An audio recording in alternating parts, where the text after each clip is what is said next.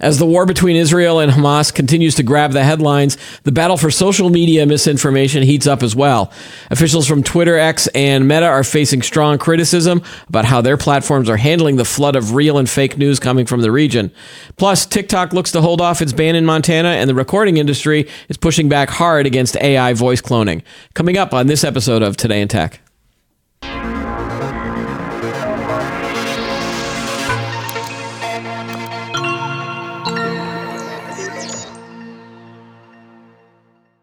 Hi, everybody. I'm Keith Shaw. Welcome to Today in Tech. The guy behind the cameras is Chris. Hello, sir. Hey, how you doing? Good. Really, I didn't think we were going to be ending up covering this story, but the stuff that's going on in Israel is pretty horrific. And if you were a news junkie, there was a lot of news that happened over the last week around this stuff.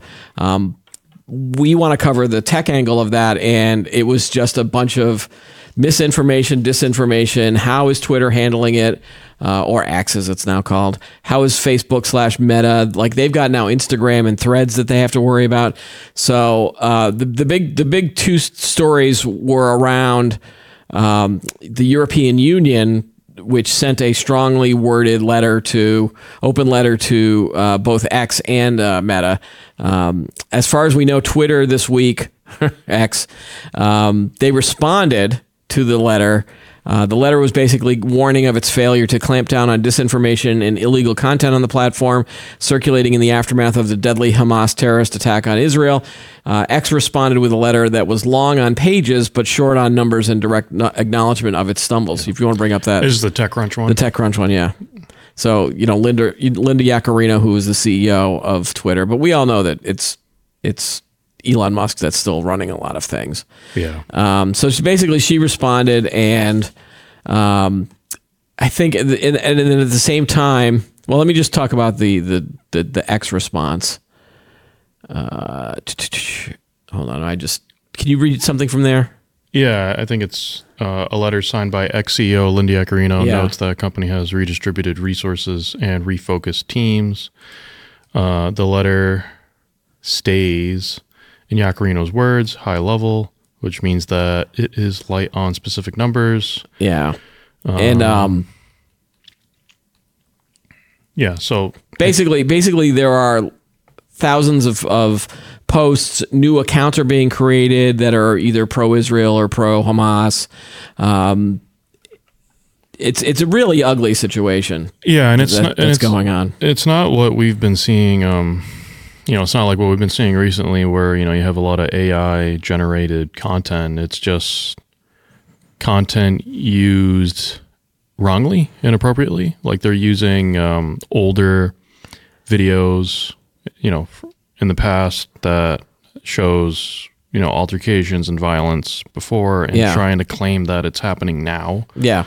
So it's a lot of, like what they're saying, disinformation. It's right information that's being used wrongly. The letter that was sent to Mark Zuckerberg basically acknowledged areas where Meta's content moderation has improved, but raised concerns about misinformation, including deepfakes, on the company's social platforms as the war continues. And this is a quote: "In light of a number of serious recent developments, let me recall the precise obligations regarding content moderation under the EU Digital Service Act." This was Thierry Breton from the EU. "Firstly, following the terrorist attacks carried out by Hamas against Israel, we are seeing a surge of illegal content and disinformation being disseminated in the EU via certain platforms. I would ask you to be very vigilant to ensure strict compliance with the DSA rules." So they're just basically trying to make sure that these rules are enforced, which requires social companies like Meta to moderate and remove illegal and harmful content. The law was passed in 2022, which mandates that platforms operating in the EU be more proactive in policing malicious material. It can levy fines of up to 6% of infringing companies' total revenue, enough to effectively serve as a stick against this, against these big platforms. And obviously, again, thanks Europe for at least trying to enforce this stuff a lot more. Yeah. You're not going to see that in the U.S. because everyone's going to usually hide behind freedom of speech and you're dealing with private companies. And you're dealing with private companies. So, there was another article in a Fast Company that talks about this is the first time I think we're seeing the results of what happened after Elon Musk took over Twitter. And again, whether you're on the left or the right, him taking over for, him buying the company and then dismantling a lot of the product, the problems. He dismantled a lot of the structures that he felt were angling stories in one political direction versus the other. I mean, that's fair to say, right? Like, there was a lot on the left that basically says we're always about fighting hate and we're always fighting disinformation. On the right, they were saying, yeah, because you're silencing voices on the right. Yeah, I'd say I think he stopped the weaponization of Twitter by the left. Yes. And now it's in this kind of, I don't know if you could call it like a limbo. It's kind of in limbo where anybody can kind of do everything on it. Yes. And again, he defends it as well. This is the town square and everybody's going to have a voice and everyone has to, everyone has a right to their own opinion and their own, freedom of saying whatever they want to.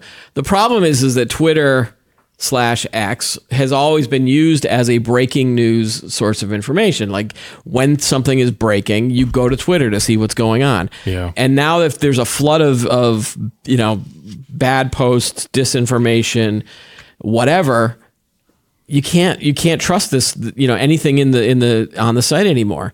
It used to be that if you had that blue check mark verified, that you could quote unquote trust what was going on, but he got rid of that. Now anybody can pay for a blue check mark.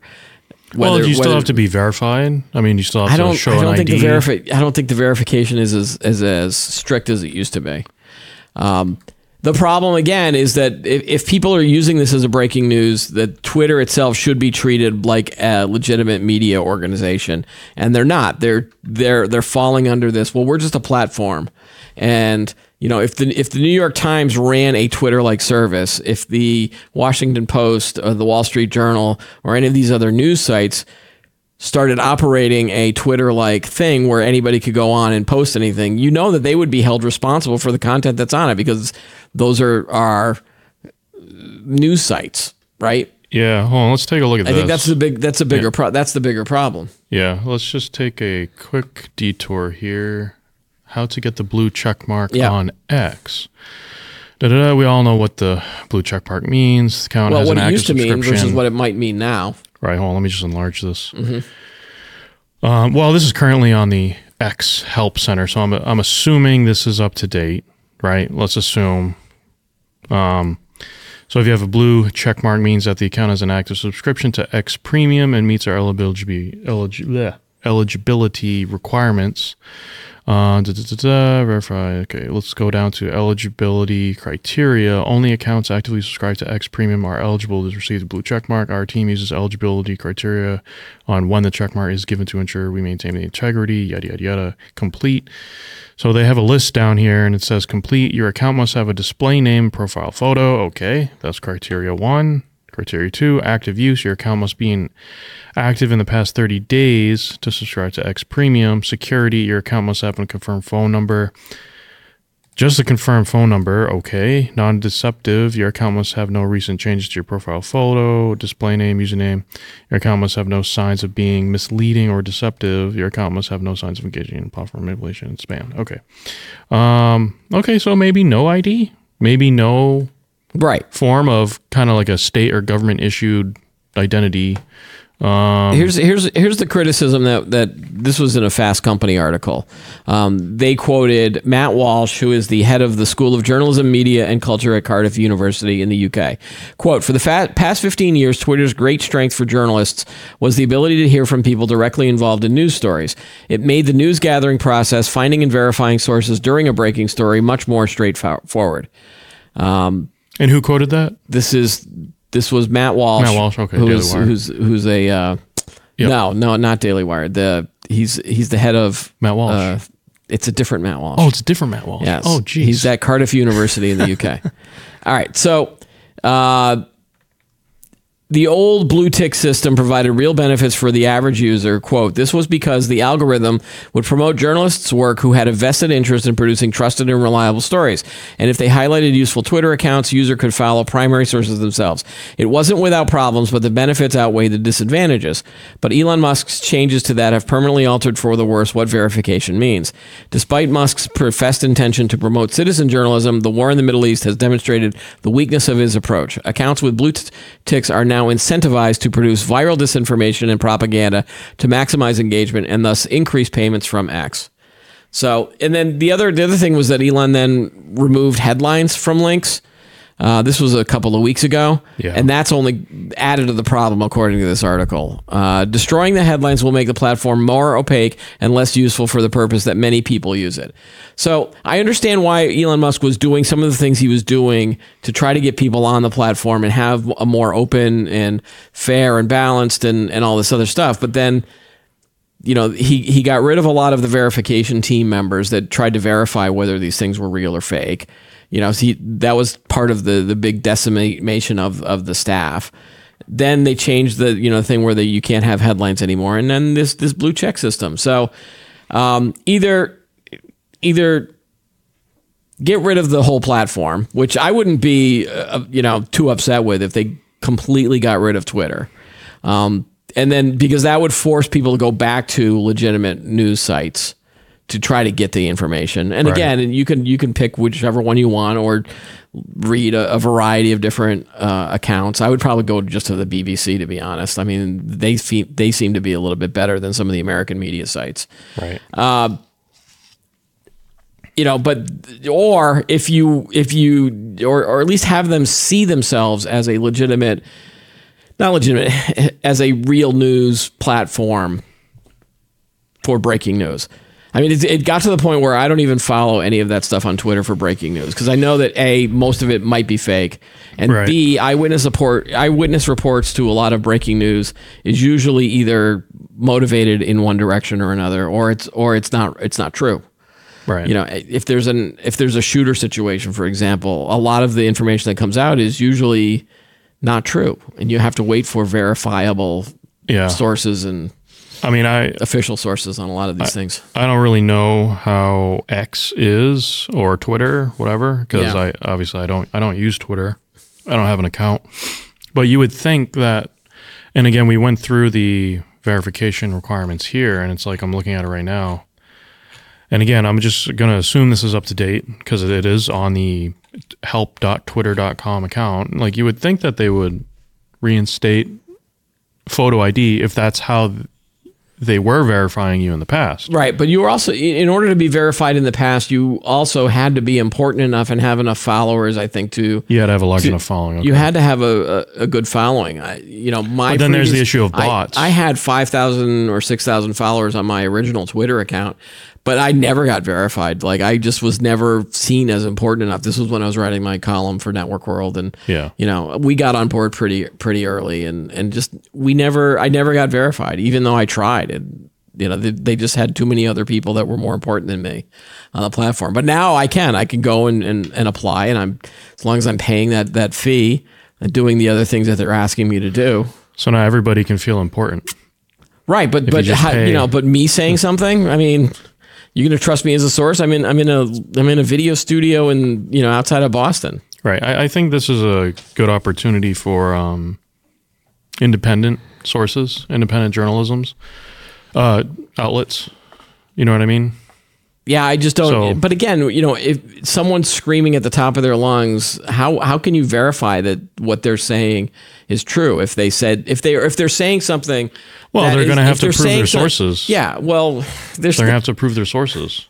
There's a lot of unnamed sources that get through on legitimate media sites. I mean, that's part of the problem too. And I guess one other telltale of factual information is you probably have to just cross check.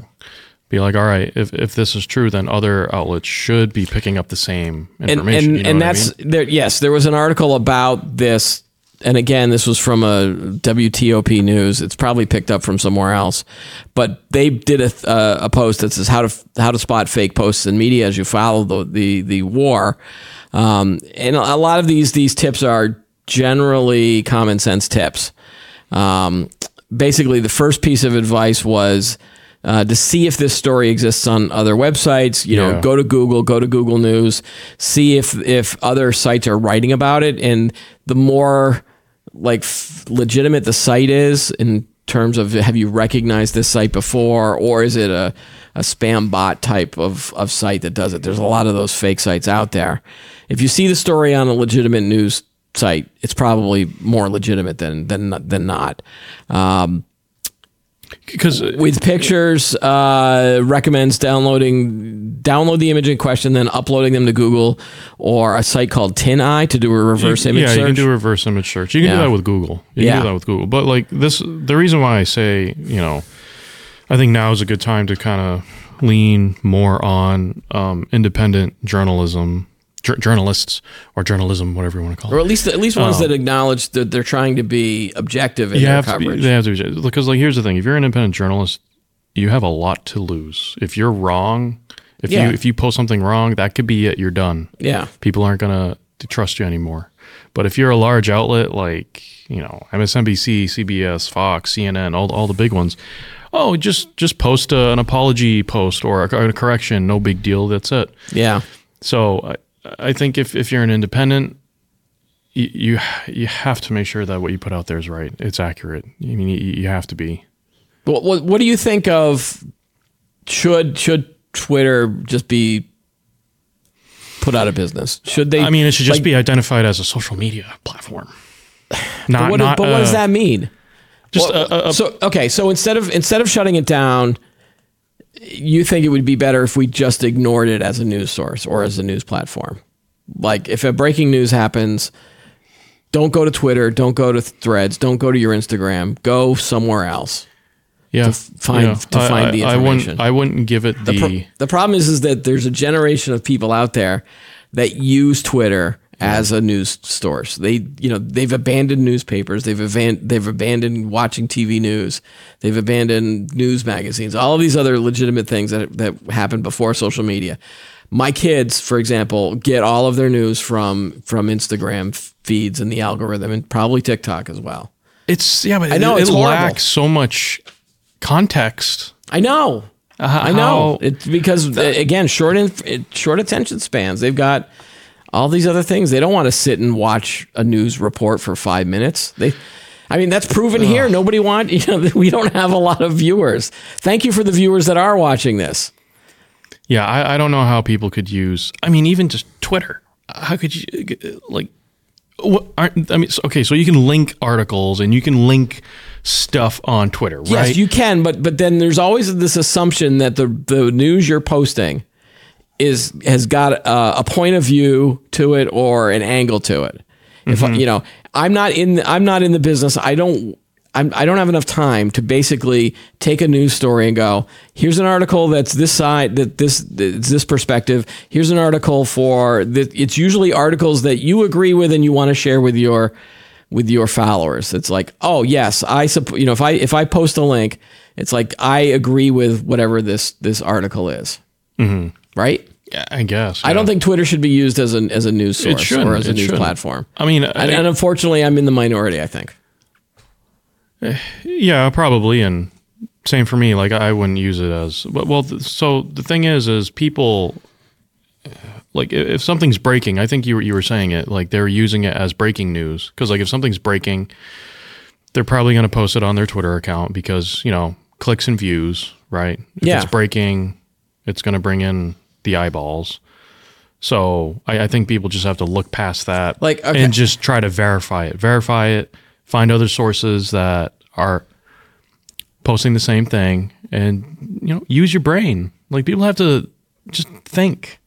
Don't just follow something blindly, right? Like, do your due diligence, look it up, see if it's true, and like, you know what I mean? I'm trying to think of another example of how social media and breaking news doesn't work. And the one I could think of was, do you remember the Boston Marathon bombings? Yeah. And that was what, 2015? I'm going to have to look that up. It was a while ago. It was when I first started here at IDG, and I remember... What year was it then? It was like the end of 2014. Okay. And that actually happened, that event, the explosion, the bombing, that happened at the bottom of our building. Yeah, the finish line, right. You weren't there though, were you? I wasn't there when it happened, but when I was there doing a shoot, I was like, oh, what's all that construction noise? And they're like, oh, you didn't know the bombing happened at the base of our office building. So I was like, oh wow, I didn't know that. But anyways, so when that story broke, there was obviously people with Twitter were on and talking about things. But then they didn't find the bombers for about a week. I think there was a big investigation. But then everybody on Twitter and even Reddit at the time, everyone was on, and everyone suddenly became a police detective. And there was all of these things like, oh, I found this photo, or oh, there was a photo here, and we think this. Here's all the photos from the crowd, and everyone started becoming junior detectives and trying to figure out. And even the New York Post, I think, misidentified people as potential bombers that weren't. Yeah. There were some people that were accused of being the bombers that weren't. And in the end, they did find, the FBI found footage and were able to then publicize who they were, and they eventually caught these two guys. But it was bothersome to me because I was sitting there on Reddit reading all this stuff, and it was like, stop trying to be the police and stop trying to solve these crimes. And so I just realized that you can't use social media as a news platform if you're looking for information. And God forbid anything should happen to me or to you in a situation where we have to rely on true information to get us to either safety or something like that, because Twitter is not the answer. And neither is Threads. It's not against Elon Musk. It's this platform should only be used to share. Wait, Threads? Whatever. Well, that's the other alternative. Wait, that's still a thing? Yeah, I guess for some people that really don't like using Twitter. So maybe my rant is just stay away from social media. Well, just for the purpose of news. I guess my message would be just use your brain. Yeah, think about it. Use common sense. Do your due diligence. If something looks fishy, if it doesn't make sense, then just look it up. Yeah. Do some more research. Do a little bit, Anyways. All right. So I want to move on. And this is another social media platform that we've covered on the site before, TikTok. Going on like as we speak. By the time this publishes on YouTube, I think there might be a decision on this. But today, TikTok is looking to persuade a federal judge to block Montana's ban of the social media app. They've already sued them. They sued them in May after the governor signed a bill basically outlawing the video sharing platform. TikTok says that it violates the First Amendment, among some other things. But TikTok is now requesting a preliminary injunction to stop the ban, which will go into effect at the start of the year. And so arguments were expected today to see whether an injunction would be granted. And I don't want to talk too much about it because by the time people watch this, the decision may have already been made. But what's interesting to me on this front was TikTok has done pretty well at not getting it banned in the U.S. I mean, there have been some certain states that have tried to limit it to government buildings or government-owned devices. I know there were some colleges that tried this, but it never got to the level of a statewide ban, except for Montana. And then, they had all these big TikTok hearings with Congress, but those went nowhere. Yeah, what happened? It's all political grandstanding. It was all just like, oh, I support this, and and then they're like, all right. Show's over. But you're right. It did kind of disappear. The same thing in the ether. Yeah, same thing with the Ticketmaster stuff. That's still none of that was ever settled. Because they had a hearing with was it the CEO or it was the CEO of the US yeah, in quotes, the US version of TikTok. Yeah, and it's like ByteDance. Man, I thought that guy kind of dug themselves a pretty deep grave there with his performance in that hearing. I guess it doesn't matter. I mean, there was a story a few weeks ago that we didn't talk on the show because we've had a lot of guests recently, so we haven't done one of these, chat about the news things. But there was a report from the Wall Street Journal that said employees of TikTok were concerned because the parent company in China promoted a bunch of executives and moved them over from China into the US. So now some of these people that were working in China are now TikTok executives. And there was concern by the rank and file employees, like, you know, doesn't this send the wrong message of actually being controlled? I think most people agree. If you ask most people, you'd be like, yeah, TikTok is controlled by the Chinese, right? Oh yeah, 100%. Like I don't think anybody buys this argument that they're an independent company. Which again, I'm surprised that there hasn't been more bans or there's any more talk about it. I mean, maybe this is all just, again, political grandstanding, and it doesn't really matter. And all of these concerns from parents and other things, it just doesn't matter, guys. Well, like here's the other thing. It's like, I know we're all currently focused around Twitter and Facebook and stuff like that about, having, disinformation on the account. But if anybody's been following the events that have been happening in Israel, I think one of the former leaders of the terrorist group or something like that, they were saying like, yeah, we're going to post this type of content. I'm going to try to keep it PG. We're going to post this type of content all across TikTok, yeah, and all the other social media platforms. And it's like, no one's talking about TikTok and if they're going to ban that or not, take that content down. It's just everything's around X and Facebook. It's like, yeah, I know we know Facebook is run by this big guy called Mark Zuckerberg. We know, bad man Elon Musk runs Twitter, but it's like, well, what about TikTok? Right, which is do something about TikTok. Which is where a lot of younger people are on. Right. I know. It's called lobbying, Chris. It's called, they've probably got a lot of lobbyists that spend a lot of money. Maybe we have to look to Europe again and say, like, are they contacting the TikTok people? Right.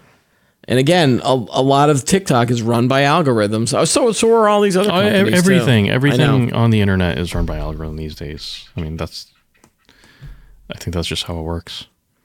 It's just I don't have a lot of other things to say about it until we find out what the judge actually rules about.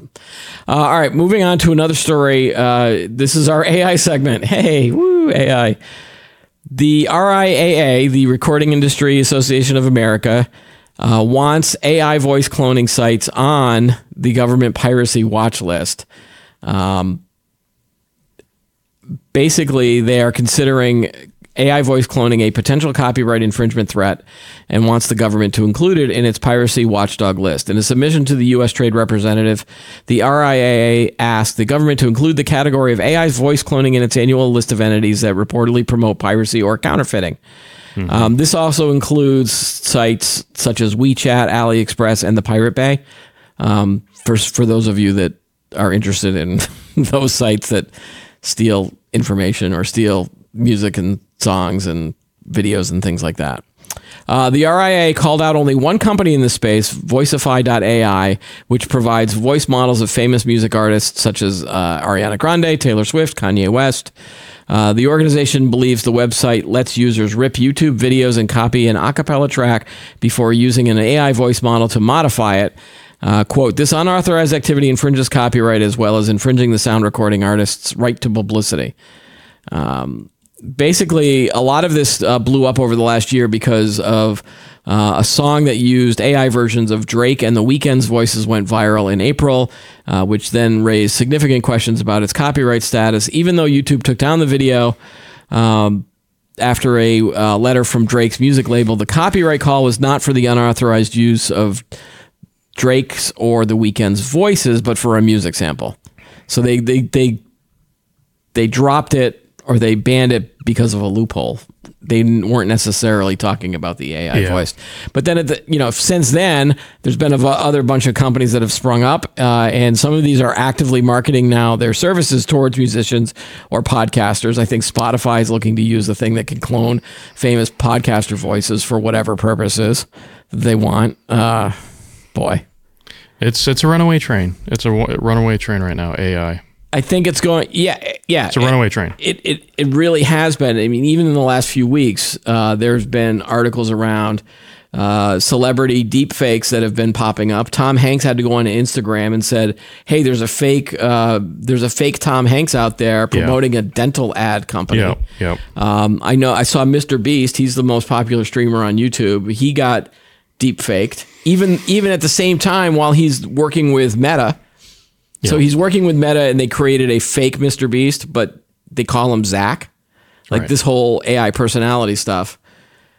But then someone produced a Mr. Beast deepfake video that says, "Hey, click here and I'll give you $100, or I'll give you the free iPhone 15." And then it turns out to be some kind of scammy, link or website. And then of course all the comments were like, "Well, if you're stupid enough to fall for that, then you deserve it." Like, but guys, you're not seeing the bigger issue, of these things. I'm seeing it more as a security issue, if anything. Like, forget like copying a musician's lyrics and music, the melody and stuff.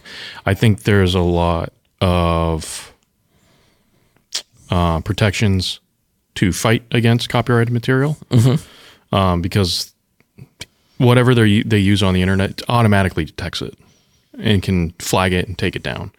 But when it comes to, like your privacy, things that are, driven by security, I think that's the bigger issue. Right. I think there was this article in the Wall Street Journal. This journalist was trying to test to see if her AI voice could bypass the biometric security on a bank account. And this is all done by phone. So let's say, I'm trying to access my account via phone. It's going to ask for your name, your full name. And when they do that, it's trying to recognize your voice to see if you're actually the correct person trying to access your account. And she ran the AI voice thing in place of her own voice, and it recognized it. And then she tried it with someone else trying to imitate her voice, and it couldn't get through. It was going to ask for further information, like the numbers on the back of your credit card, which that's the biometric system working. But if you use AI and to, have it generate and copy your voice, it passes it. I want to say about 15-ish years ago, I was the reviews editor at Network World, and biometrics were just coming out. And we did a review of, we tried to find as many biometric-based authentication systems that companies could use to secure sites or secure, locations and data. And this included voice, and it included facial recognition. And she tried to fool it with a mask, like she made a mask of her face, or the tester. And some of those worked, some of those didn't. The feeling was your voice was one of those things that is so unique it could never be replicated. Your face was one of those things that you could never replicate. Those two categories of biometrics, they're out the window now with AI. I believe that iris scanning is probably still safe. Fingerprint recognition is probably still safe, but who knows? Who knows what AI could try to duplicate in the future for those types of biometrics? If you're in those businesses with voice, for example, if you 10 years ago installed these systems, you got to look for something else. And again, you're probably doing a multi-factor authentication of some of this stuff. But again, I think that the deep fakes are running away.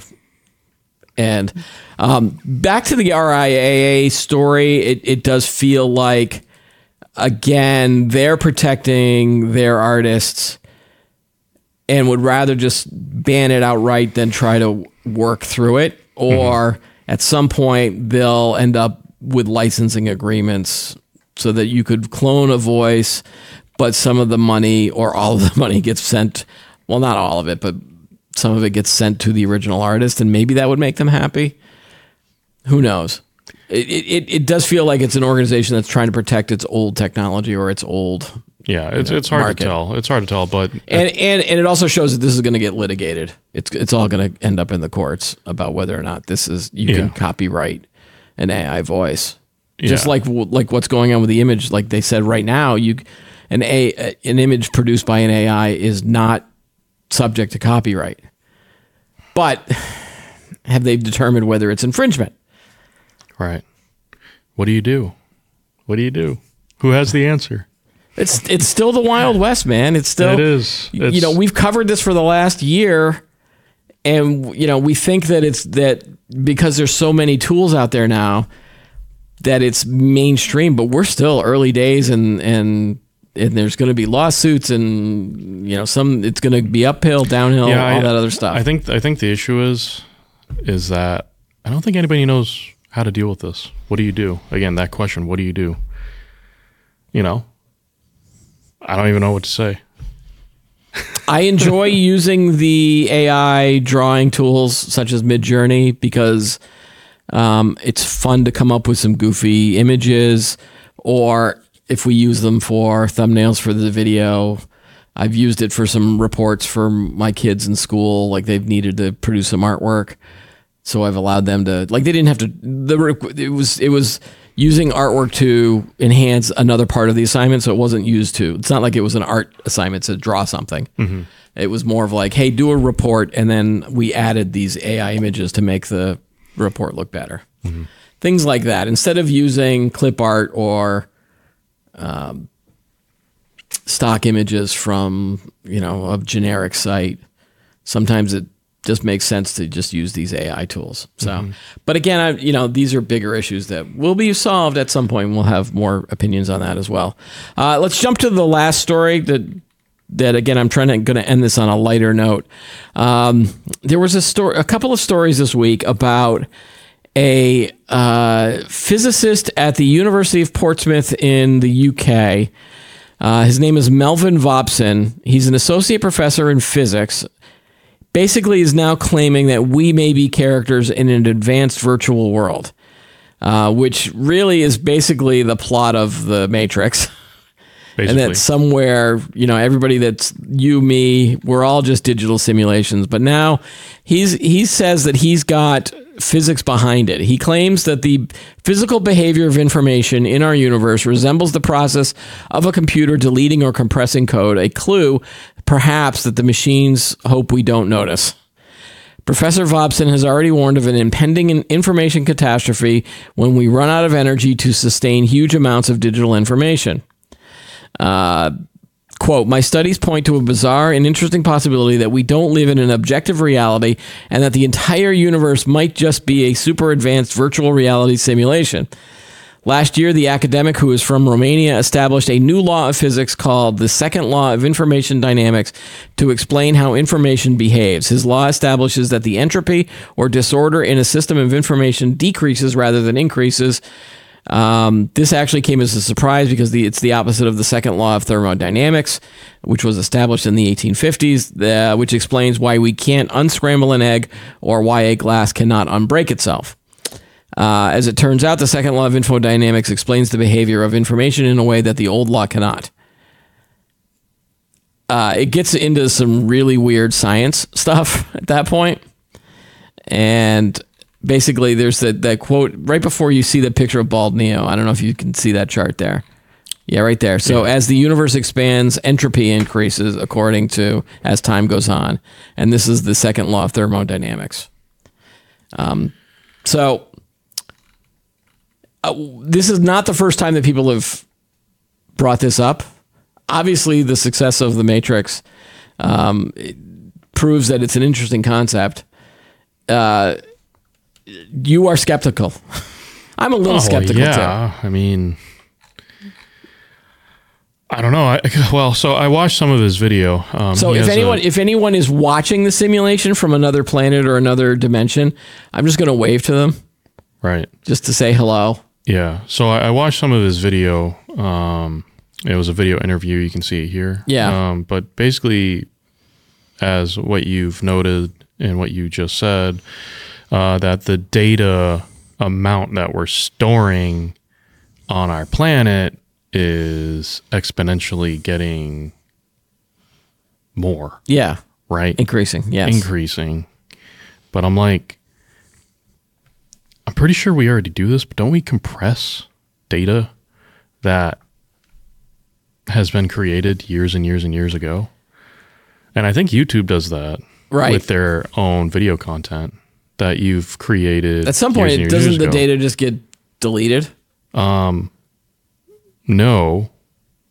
I mean, I'm speaking directly about YouTube. I know that if you've produced a video, let's say 5 years ago, I know it gets compressed further to then be archived, something like that. Like you can still view and access the video, but I think the compression rate gets higher. I don't know. I read somewhere that it does that because you can't.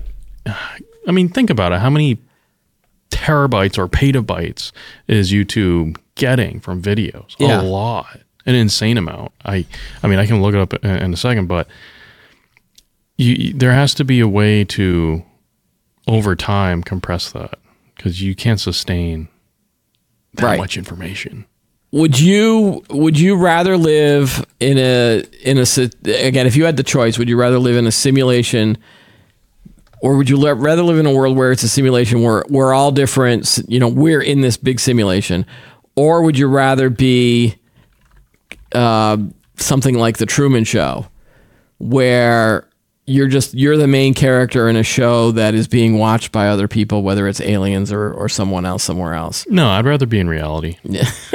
I'd rather be in reality. But if you didn't have a choice, if you didn't have a choice, if you had a choice between whether we're in a simulation in a video game type of scenario, or would you rather be in a Truman Show type situation? Because we all believe that we're the stars of our own movie, right? And that you're just an NPC in my world, and I'm just an NPC in your world. And then it gets... Yeah, I guess. I mean, I'd rather be in a Truman Show, I guess. So at some point in the universe, there's maybe a door that will bring us to the quote-unquote real world, but we haven't discovered it yet. Right. All right, let me look at this real quick. Most estimates conclude that YouTube has at least 1 exabyte of storage space in its data centers. So 1 exabyte is, here, let me count zeros here. 1 million terabytes? Right. That's a lot. That's a lot. Damn. It's one of those things where, you get a physicist and he gives you then a whole bunch of charts and graphs and information, and at that point my interest just goes, well, all right. There was some skepticism from this guy. I think it's in the story here somewhere, where some of the people were like, yeah, this guy's goofy.